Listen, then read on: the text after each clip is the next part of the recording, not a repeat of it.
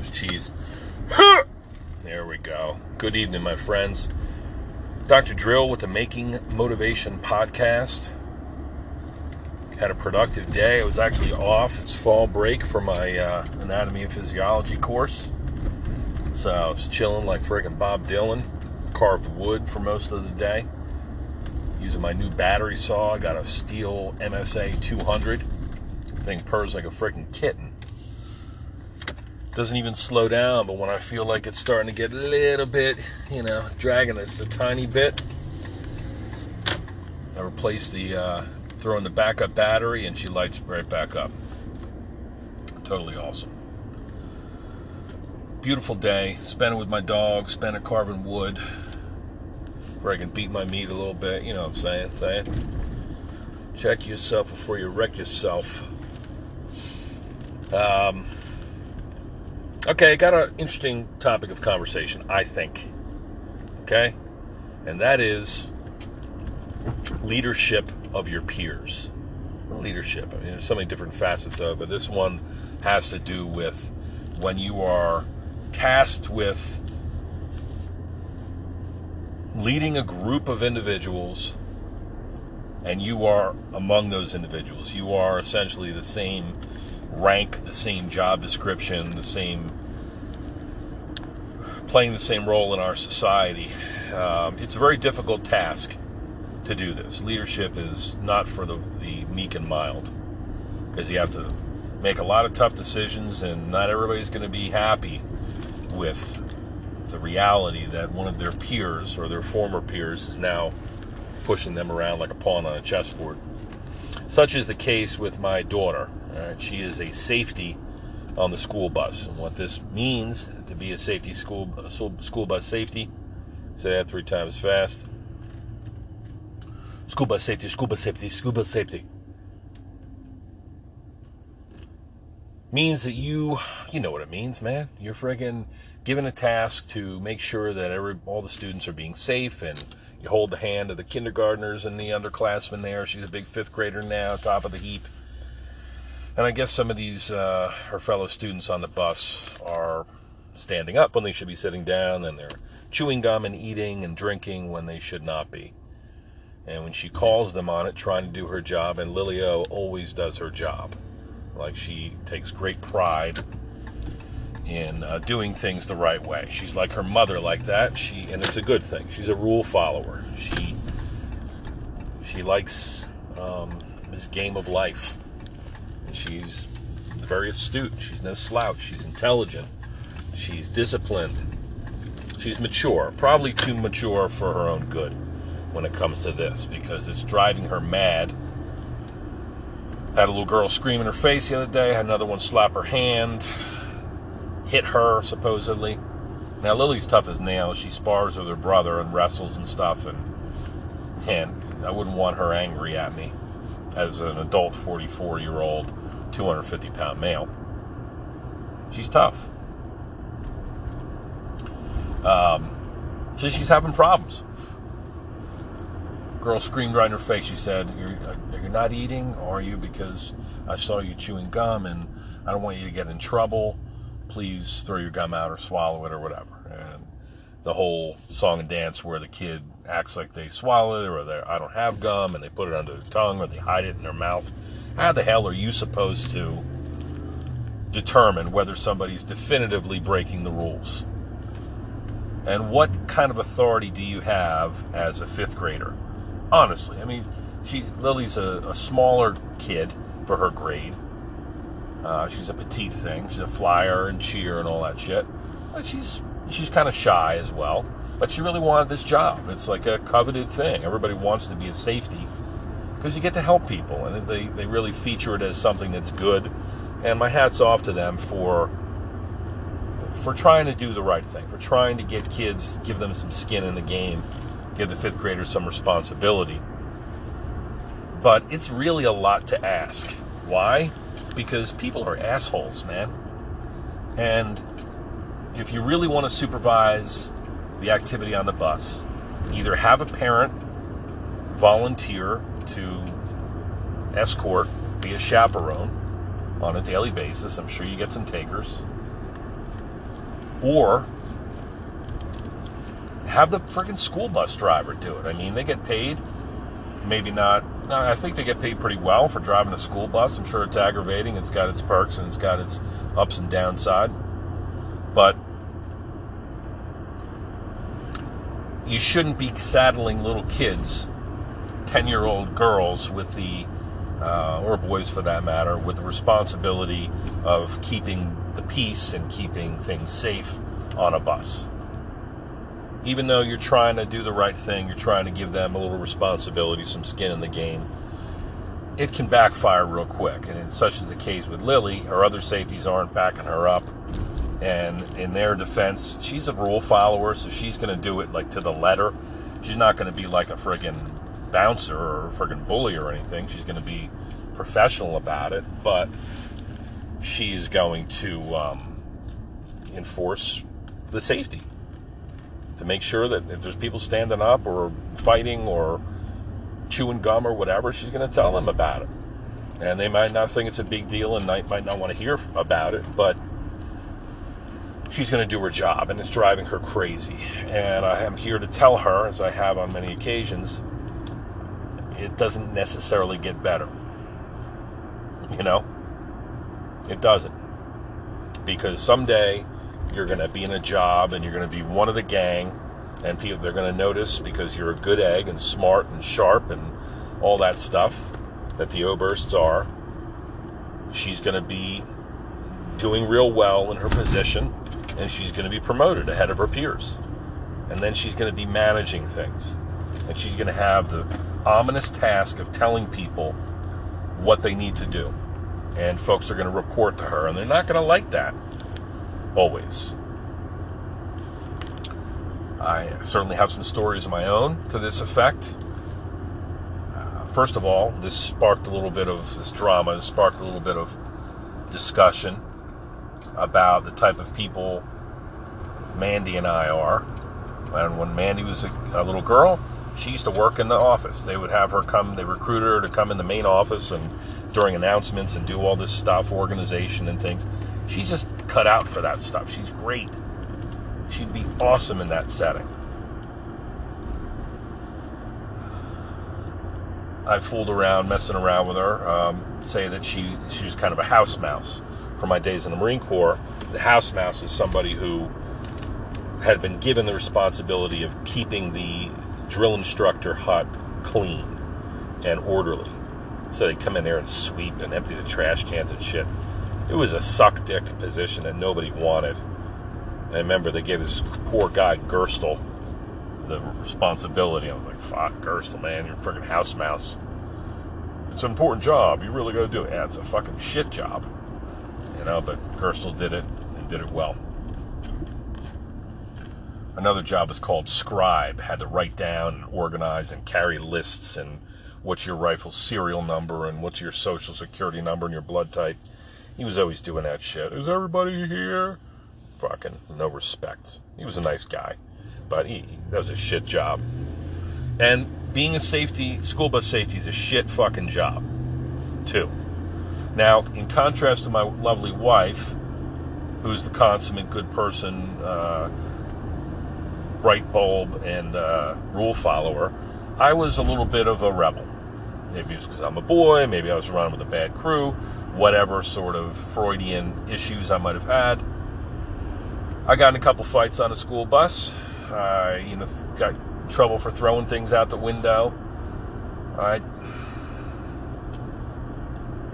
did all kinds of stupid shit I shouldn't have done. Fooling around, making out, writing signs, sticking it against the back window, pulling the emergency exit handle up and jumping out. If I didn't do it myself, somebody in my crew did, and we're all implicated for it anyway. I think I might have mooned a school bus. So, I wasn't the best kid. I wasn't the worst either. And a lot of times there was peer pressure involved where it was like, hey, we're all in this together, we're all on the bus, who did it? Not me, not me. Well, it might as well have been all of us. So I was a little dickhead on the school bus, and somebody probably struggled with reining me in.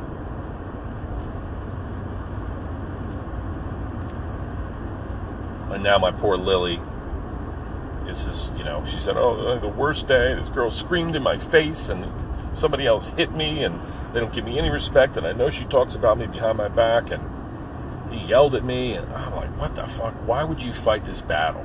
I'm not a quitter. I'm not gonna. I said, turn your freaking stupid belt in and just tell him it's not for you. You're good. Who the hell would want to do it? I feel like talking to the teacher who's in charge of organizing this whole thing, who's apparently a bit of a buttlick herself, like a disciplinarian, fucking, I don't know, kind of tough.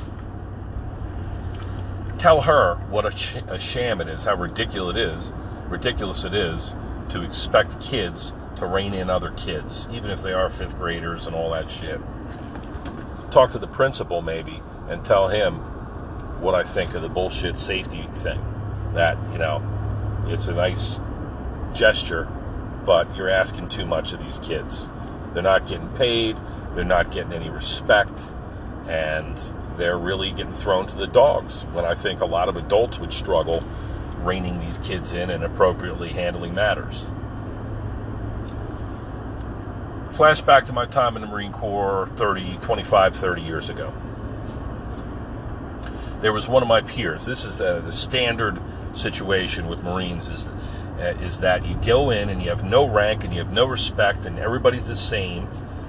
And the only thing that really separates people, let's say if you're a private, you're an E1, enlisted rank 1. The only thing separates people is grit, toughness, fitness, being squared away, quote unquote, having your shit together. Some people are obviously lost and others are studs. You can tell. It's just by virtue of their physical prowess, they're going to rise to the top of any task, which, as a grunt in the Marine Corps, it's a physical pursuit.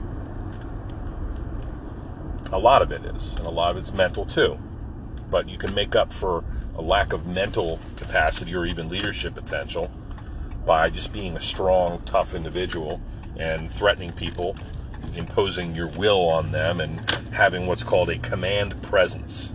A command presence is the ability for somebody to step in front of a group of people and say, this is what we're going to do. And having them actually say, oh, okay, we're going to do that then.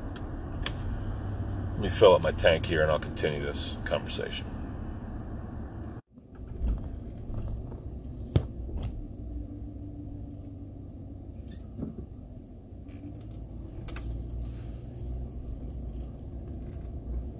Diesel.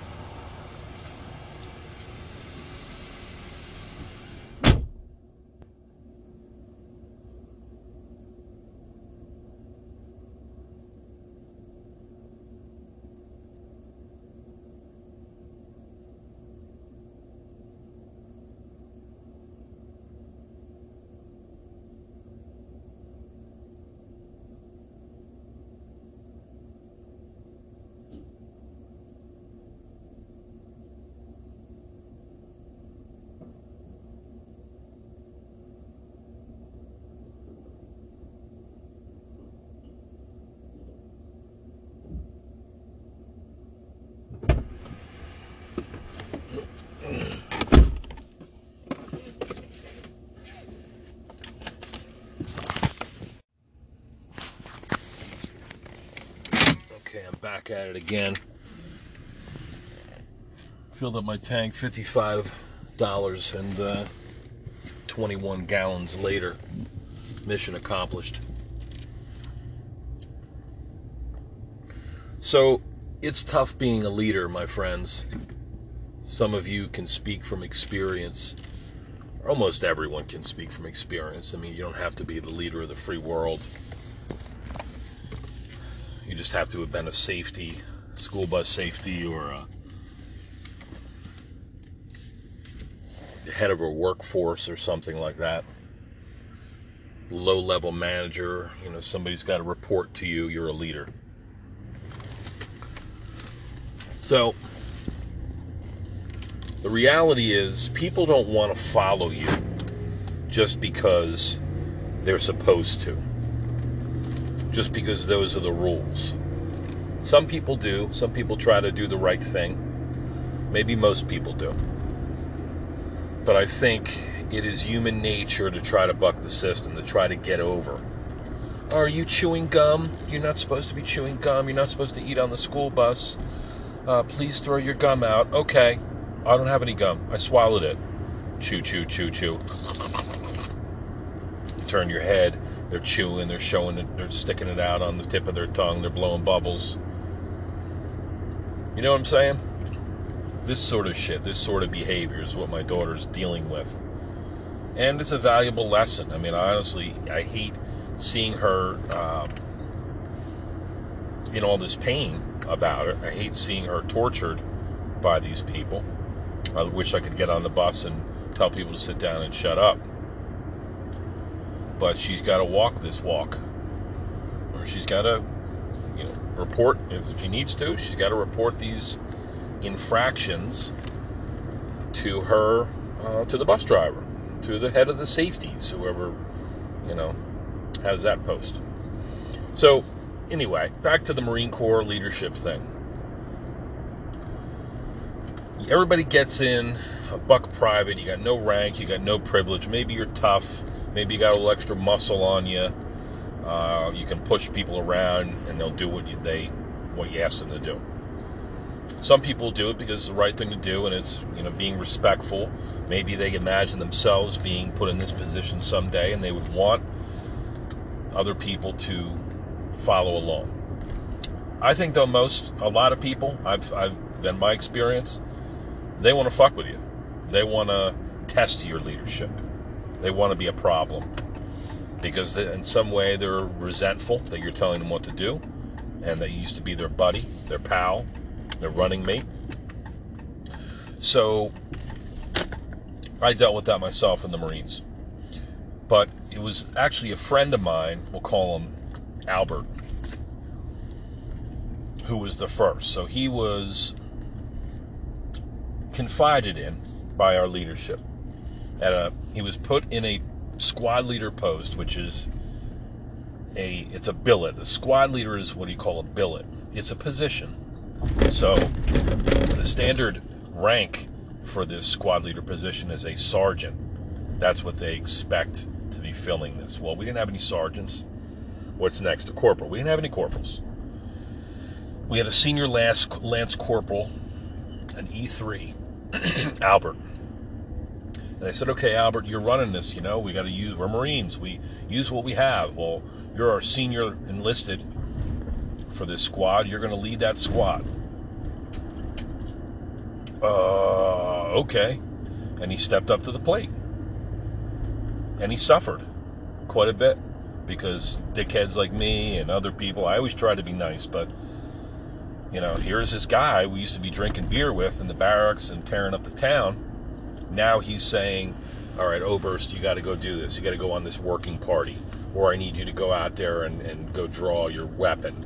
Go down to the armory. Or I need you to do this, that, and the other thing. Like, well, why? Why are we going to do it, Albert? Why are we going to do it? Just freaking do it, okay? And then you get a sense, wait a second, this guy really likes being in charge. You get a little bit resentful of it. So I've seen it at all levels of society. I've seen it as a boss and as an entrepreneur, as a business person, in as a chiropractor, as a fitness guy, what it takes to stand in front of scores or dozens or in some case hundreds or thousands of people and lead them in some sort of routine, exercise or motivation. I've done all that shit. And a good percentage of the people, you just can't really pay them much mind.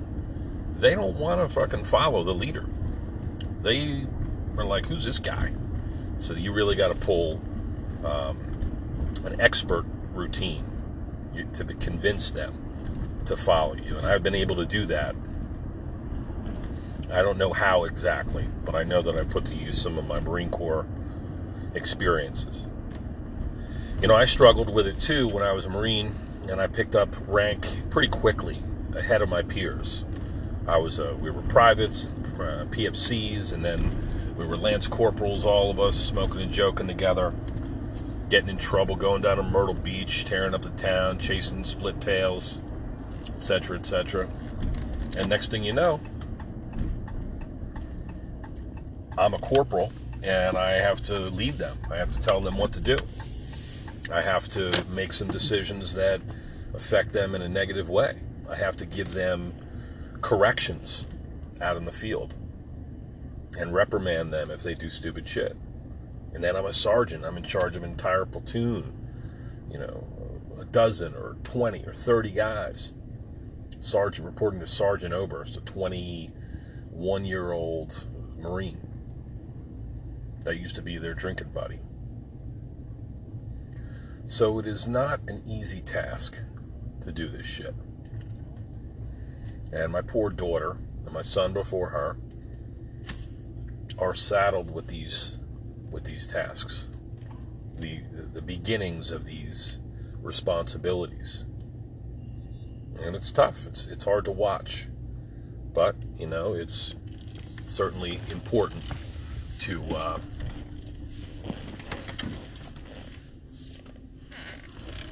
give them an opportunity right now, the same opportunities that I had.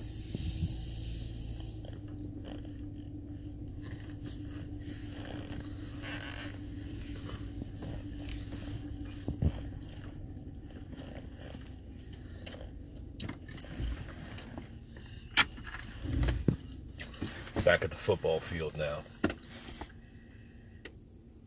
I see the way these kids, these football players, 12 and 13, the pecking order that they have established based upon who's first string, who's second string, who's a new guy, who's a little bit weaker than the rest, who's the fastest, who's the one that is fed with the handoffs and the passes and all that shit, who's been on the squad the longest, who's the coach's son. All that stuff plays a role. We got some great coaches and we got a great team of young men. But you see all this happening. I'm looking at it right now. The little white helmets, little red jerseys, cleats, kind of trotting through the friggin' little grassy meadow here. Running plays, organizing. The whole thing is this kind of hard time, This is what you got to do. Why didn't you do that? Where were you? How come this hole opened up? Hey, how come that pass wasn't complete? How come you let him score on you? All that shit, right?